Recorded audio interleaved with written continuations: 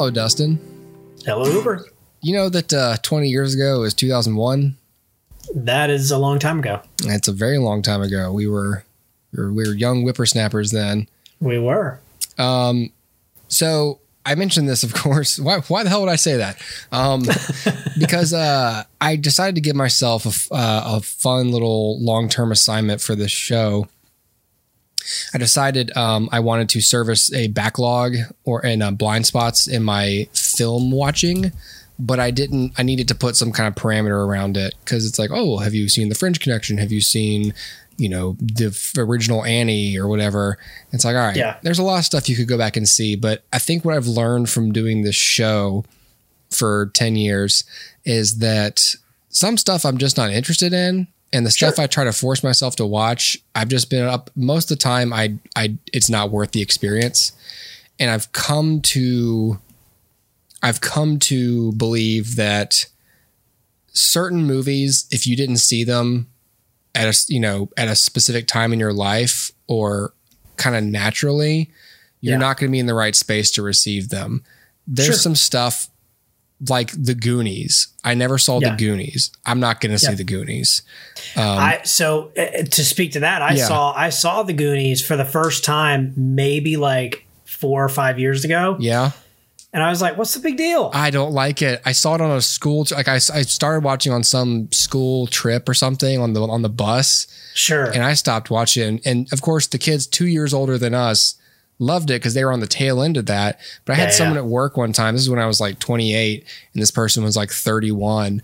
And they were like, you're like a movie person. You haven't seen The Goonies? And I was like, you're over 30. You saw The Goonies as a child. I didn't. Yeah. And Jesus, Dustin, like we grew, like for our age group, you and I are more exposed to Gen X, childhood films than a lot of other people our age. Oh yeah, for sure. So we have a lot of range as film watchers. And even then it's like, I never saw The Goonies. Sorry. But like a good movie will transcend that. Yeah. I saw The Karate Kid for the first time a few years ago. I still haven't seen it. Freaking loved it. It's fantastic. Yeah. But like, the Goonies is not one that catches me. There was one, I just recently came across this episode, and episode 103 or 104, I reviewed, this was in 2015. I had just seen American Beauty for the first time. American Beauty is a great film.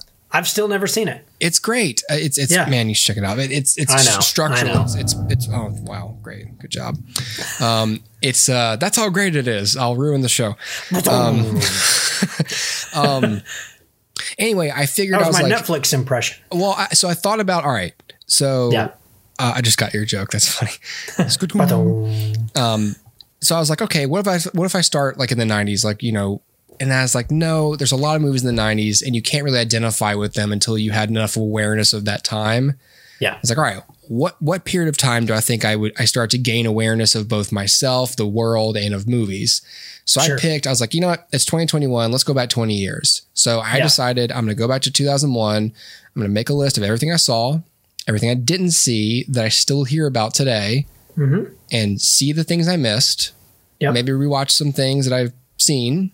Yep. And make a top 10 list each year. Sure. So right now my loose plan is to go back 20 years every year until, again, knock on wood, but I was going to do this for the next 10 years. Okay. Of doing this show. Because if I do that, we'll be up to 2011, which is when we started this podcast. Then the assumption is that anything, worth we mentioning covered. Has been mentioned. Or we went back and saw it anyway. So I was like, all right, this will be a fun little way to sort of guide my streaming and revisit some old classics, look at how I've changed, what caused me to like or dislike this film in the first place. Is anything different? So that's a big long preamble to why you're going to see a lot of films from 2001 popping up on our show in the coming months. And but I'm excited because the early 2000s is when I really started getting into movies, watching everything I could get my hands on. And even if I didn't watch it in 2001, this was around the era that I started kind of absorbing movies. Yep. So with that said, I recently went back and revisited a film from 2001 called Saving Silverman. I don't want you to see Wayne or JD ever again, Darren. I'm not dropping Wayne and JD. Okay, fine. No more sex. No fun. From the director of Big Daddy. We miss you. We never see you anymore. Comes a story about tough love. Judith proposed to me. Darren's my puppet and I'm his puppet master. Before Judith, our fun level was at an all-time high, 93. But look now. 2. Good friends. Who's Darren talking to? Those are his new friends. We're not giving up on Darren. Coming at you. So that's a bit from the trailer of Saving Silverman. That is a trailer. How did you from the director of Big Daddy? Big Daddy. Now available on DVD. Bad Friends and Bad Ideas. So that's Saving Silverman. So this film was released in 2001. This was directed by Dennis Dugan, who, as the trailer said there, had most recently directed Big Daddy. Before that, Happy Gilmore. And as you can imagine, since this film, lots of Adam Sandler movies, mostly ones that are not good, like Don't Mess with the Zohan and Grown Ups and Grown Ups 2. Dennis Dugan is a frequent collaborator. If Adam Sandler is releasing a movie that looks really typical, it's probably directed by Dennis Dugan. So Saving Silverman is about Darren, played by Jason Biggs. It's 2001. Jason Biggs and his friends Wayne and JD are played by Steve Zahn and Jack Black. And they are 3 friends. And Darren falls in love, or starts a relationship with this woman, this person named Judith, played by Amanda Peet. And Judith is very controlling, and she completely controls his life. They have nothing in common. She completely uses him. She cuts him off from his friends. And so they get concerned and eventually decide they need to save him. His last name is Silverman. And the film is all about them trying to rescue Darren from this terrible relationship, up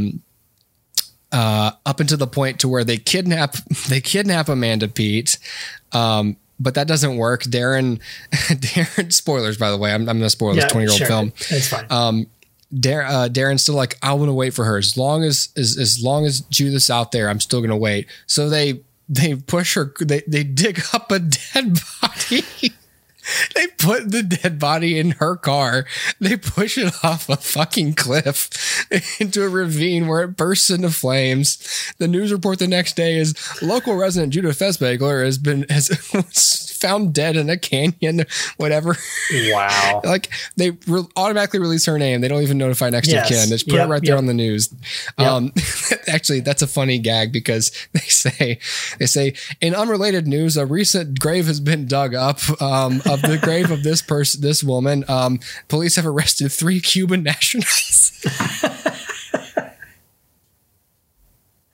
So eventually their plot falls apart, and they have to still, whatever, who cares? So This film was a 1.5 star for me. No. I used to love this movie.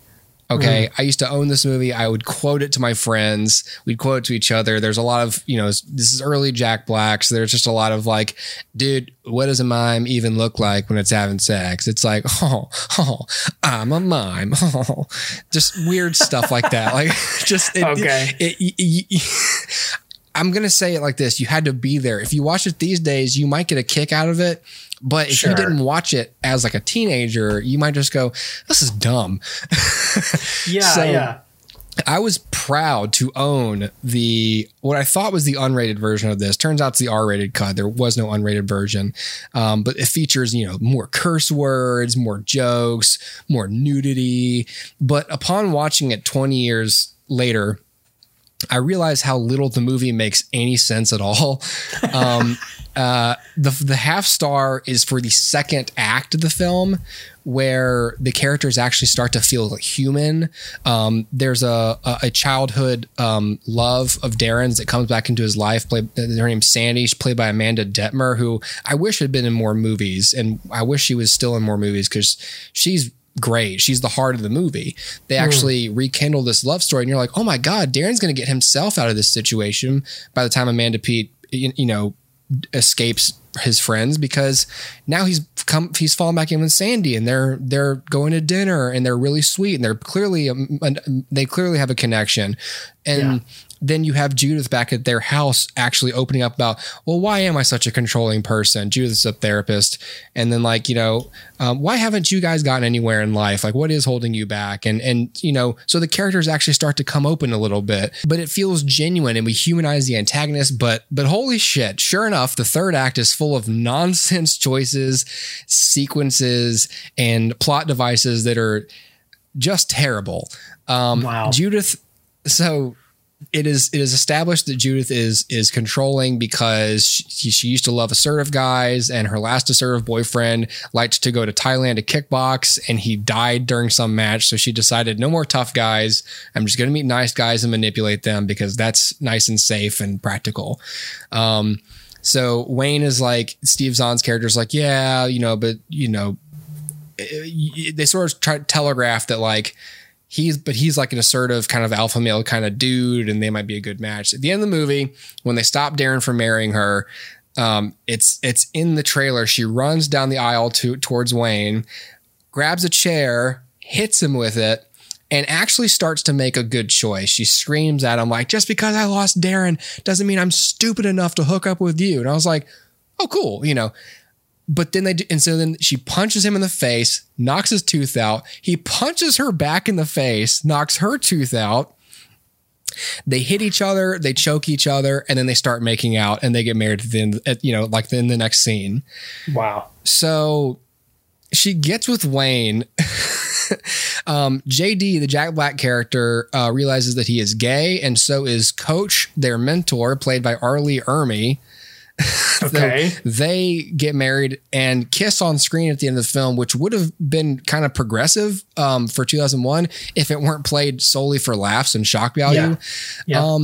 The nuns are upset that Sandy is deciding not to pursue her vows and become a nun, that instead she's going to pursue love with Darren. Like when she leaves, they're just like, damn, lost another one. And the other nun's like, son of a bitch. Like, it's just weird. It's like, why are y'all upset? Like did you just want to hear a nun say bitch? Is that what this joke is? Yep. I haven't heard much about this film ever since an airport employee stole my copy of it back in 2007. I remember this. So after I lost my copy, I never replaced it. I hadn't heard a peep about it until I decided to do this this countdown. Yeah. It does not age well. I think Amanda Peet has gone back and looked at it and said the film is full of rampant misogyny. Which is a shame because everyone's good in this. Jason Biggs does what you expect him to do. I like Steve Zahn. Even Jack Black is great in this. Arlie Ermy is great. Amanda Detmer is really great. I think Amanda Peet's the best part of the movie because she's having to be not even the straight man, but she has to be smarter than everybody and still, but she's the villain. I mean, the international title of this film is Evil Woman. In other countries, like, you want to go see Evil Woman? You're right. So obviously the film is kind of sexist when you look back on it. It's all about how controlling women are. Unless they like you, And so I hate to say it because I put this out on Facebook. I was like, hey, I'm going to check out Saving Silverman. And I got a lot of reactions like, Saving Silverman, it's great. I was like, oh shit, guys. Yeah. I disagree. Yeah. Like I said, though, I used to love this movie because it was a time and place where these kind of comedies, the social climate was different. It was just a fun premise and just people doing ridiculous stuff. And at that time, I wasn't thinking about structure, motivation, characters, arcs, anything like that. And that's what I need satisfied now in order to think of a movie as good or worth revisiting. And so Saving Silverman, I watched it. I was like, oh, I'm going to check this out. I used to love this movie. I didn't think I was going to review it so poorly. And I was just watching that third act. I was like, we're falling on people's cars and smushing the cab while they're inside of them, but they're not hurt. But there's no consequence. Just weird things like that. That's just like, it kind of highlights how movies have changed now, where you go back and you're like, now we pay attention to details like that, and we either have them have consequences, or we just don't do that stuff because audiences start to notice and they can't suspend their disbelief anymore. I gave this one 1.5 star. This film was a $22 million budget. The box office was $26 million. That's another thing. I thought when I was about to make this review, I was like, I'm in the minority because most people love this film. It was successful, made a ton of money. So I went to look. Not true. It was a flop. And critically is a flop. It has a 19 on Rotten Tomatoes. Whoa. Yeah. I looked back at this film with rose-colored glasses for apparently no reason. It's very easy to do that. I mean, you're right. Like the social climate was different. We were super young in 2001 or whenever you saw it. Yeah. And this was just like what comedies were. Like if you went to the theaters to see a straight comedy, this is what it was. It was like slightly absurdist, a lot of like, let's be edgy because now we can do things that we can't do on TV. So we'll like, throw stuff in there and just see what sticks. And yeah, you're right. A lot of it was written by men, and it was like, hey, aren't women just jerks all the time? And it was like it is very much like men centric. Yes. And that's what these comedies were. And you think about like Shallow Hal, which for some reason my mind lumps this with that, or like Shallow Hal also came out in 2001. Did it? Okay. Yeah. So I only know this because I have to go watch it soon. I'm sorry. Or I think of like, this was probably a few years later. I don't know, like Grandma's Boy. Remember that movie? Like these movies were very much like, let's take this weird man-child and throw him into a situation. Man-children seem to show up in the later 2000s. The earlier 2000s was just like boys being boys unless women got in the way. Yeah, true. That's true. That is true. Yeah. Man-children was really like Judd Apatow's thing. That was our way of trying to move away from the previous thing. Where it's like, okay, yeah, we know men are immature, so now we're going to make movies about how men are immature. Right. But we're still going to underwrite our female characters. Right. Where are we at with because comedies now? Because we're immature as men. Correct. With comedies now, it's like theatrically released comedies. We don't make straight comedies. I was going to say, like they're all genre movies. We now. don't make any, but if we do, it has to be paired with some kind of genre. It's just genre movies that have comedic elements or comedic actor. Like all the comedic actors are now like buddy characters in other kinds of films, in action films, in dramas, in emotional stories. We just don't make comedies very much. I think maybe comedies are relegated to middle budget silliness. Yeah, it's weird. So I just looked at like best comedy movies of 2019 on Rotten Tomatoes. I just decided to skip 2020. Sure. And it's so weird because like there's a bunch of movies I've not heard of. There's like Booksmart, which is also a drama. Like it takes itself seriously in that way. Yeah. Like Blinded by the Light. Okay, well, I guess, but that's kind of like a love letter to Bruce Springsteen. It's not a straight comedy. Right. Once Upon a Time in Hollywood. Again, I wouldn't say that's a straight comedy. Yeah, none of these are pitched as comedies. Then you have then you have this trio here. You have Long Shot, which was Seth Rogen and Charlize Theron. Okay. You have Late Night, which was Emma Thompson and Mindy Kaling. And then you have Good Boys, which was that Jacob Tremblay movie where, it's the whole premise is let's get young boys to do things that are edgy and vulgar, and that's the whole comedy bit. Then you've got Jojo Rabbit, which again is a comedy, but I wouldn't say a straight comedy like we're talking about. That's a political satire. Yeah. Like Yesterday, again, I wouldn't say that. The Dead Don't Die, that's a zombie movie. Last Christmas, well, that's a Christmas movie, so that doesn't count. Right. Stuber, that's an action movie. Yeah. The Hustle, well, that's sort of a remake of Dirty Rotten Scoundrels, and that's not even a comedy. That movie sucked. Then you have Medea, right? And but that's it. Like that's all you have now. Yeah. They don't make these kind of movies anymore. Yeah. And partly it's because it's hard to make them without being at the expense of somebody. As thing. It's like, so it used to be at like the expense of women and minority characters. And then we tried to be self-effacing with it, where we made our protagonist kind of stupid. And then it turned into like people doing dangerous things or something. And then it's like, yeah, but, and we just, then it just got kind of hard to make a comedy. And then you have people like Todd Phillips who start to make movies like Joker because you can't get a comedy made in the studio system. Yeah. I don't know where it goes. That's part of what's quaint about looking back like this. It's just like, wow, remember when they made comedies? Even if they don't age well, it's like walking through a museum. Like, oh, they're saving Silverman. Right. Wow.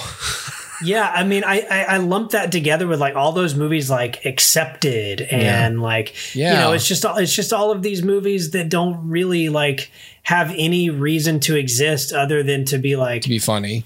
Yeah, just to be like a court jester. You know, Dodgeball. Dodgeball is a comedy. It's another comedy I look back on with fondness. Like, we're loving Dodgeball. Yeah, but that movie's not trying to say anything. It's a comedy. Anchorman, not trying to say anything, just a comedy. It's great. Yeah, you have the Will Ferrell string, right? You have Anchorman and Step Brothers and Blades of Glory. Will Ferrell is like the bridge between Talladega Nights, between like kind of stupider comedies and the Apatow. Will Ferrell kind of just carried the mid 2000s for everyone. Sure, you know. Yeah, exactly. Yeah, yeah, and then you're right. Then Apatow took over, and then after Funny People, I guess there was just nothing left. Yeah. You could almost say, like, did Todd Phillips ruin it with the Hangover movies? They got so successful. They were so big at the time that it was like, you know, and it was just kind of like, I don't know. Did Todd Phillips ruin it? I'm not going to say Todd Phillips. Did the Hangover movies ruin comedy? Yeah. Like, was that just like the death knell of comedy movies because it was so vulgar you can't take your parents and grandparents to it. Yeah. You can't take a kid to it. It's so like man-childy and man-centric that your girlfriend's not going to get anything out of it. Yeah. My wife won't watch 99% of those kinds of movies because they're just dumb. So what? So who is it for? It was for 20-year-old dudes. Dudes, yeah. Like, what incentive is there for anyone other than like early 20s guys to watch these movies? Right. So then I'm thinking, okay, well then maybe it just, like a lot of things, maybe it just shifted to television, and that's why everybody's just watching The Office for the 5,000th time, right? And Community for the 3,000th time, and Parks and Rec. Yeah, I've seen it a million times, and because you have time to make those comedic characters more fleshed out, and you can give lots more context to their actions, and also give them dramatic stories that have consequences. So you're not just getting 2 hours where someone does something and it's either pass fail comedy wise. Yeah. You know them more, and so you forgive more from them because you have a history with them, and maybe that's why it exists much more on television than it does in the movies today. Yeah, maybe. All right then. Well, that's Saving Silverman for, and so I've got a lot more 2001 movies I'll be talking about here and there. And I'll have a list at some point.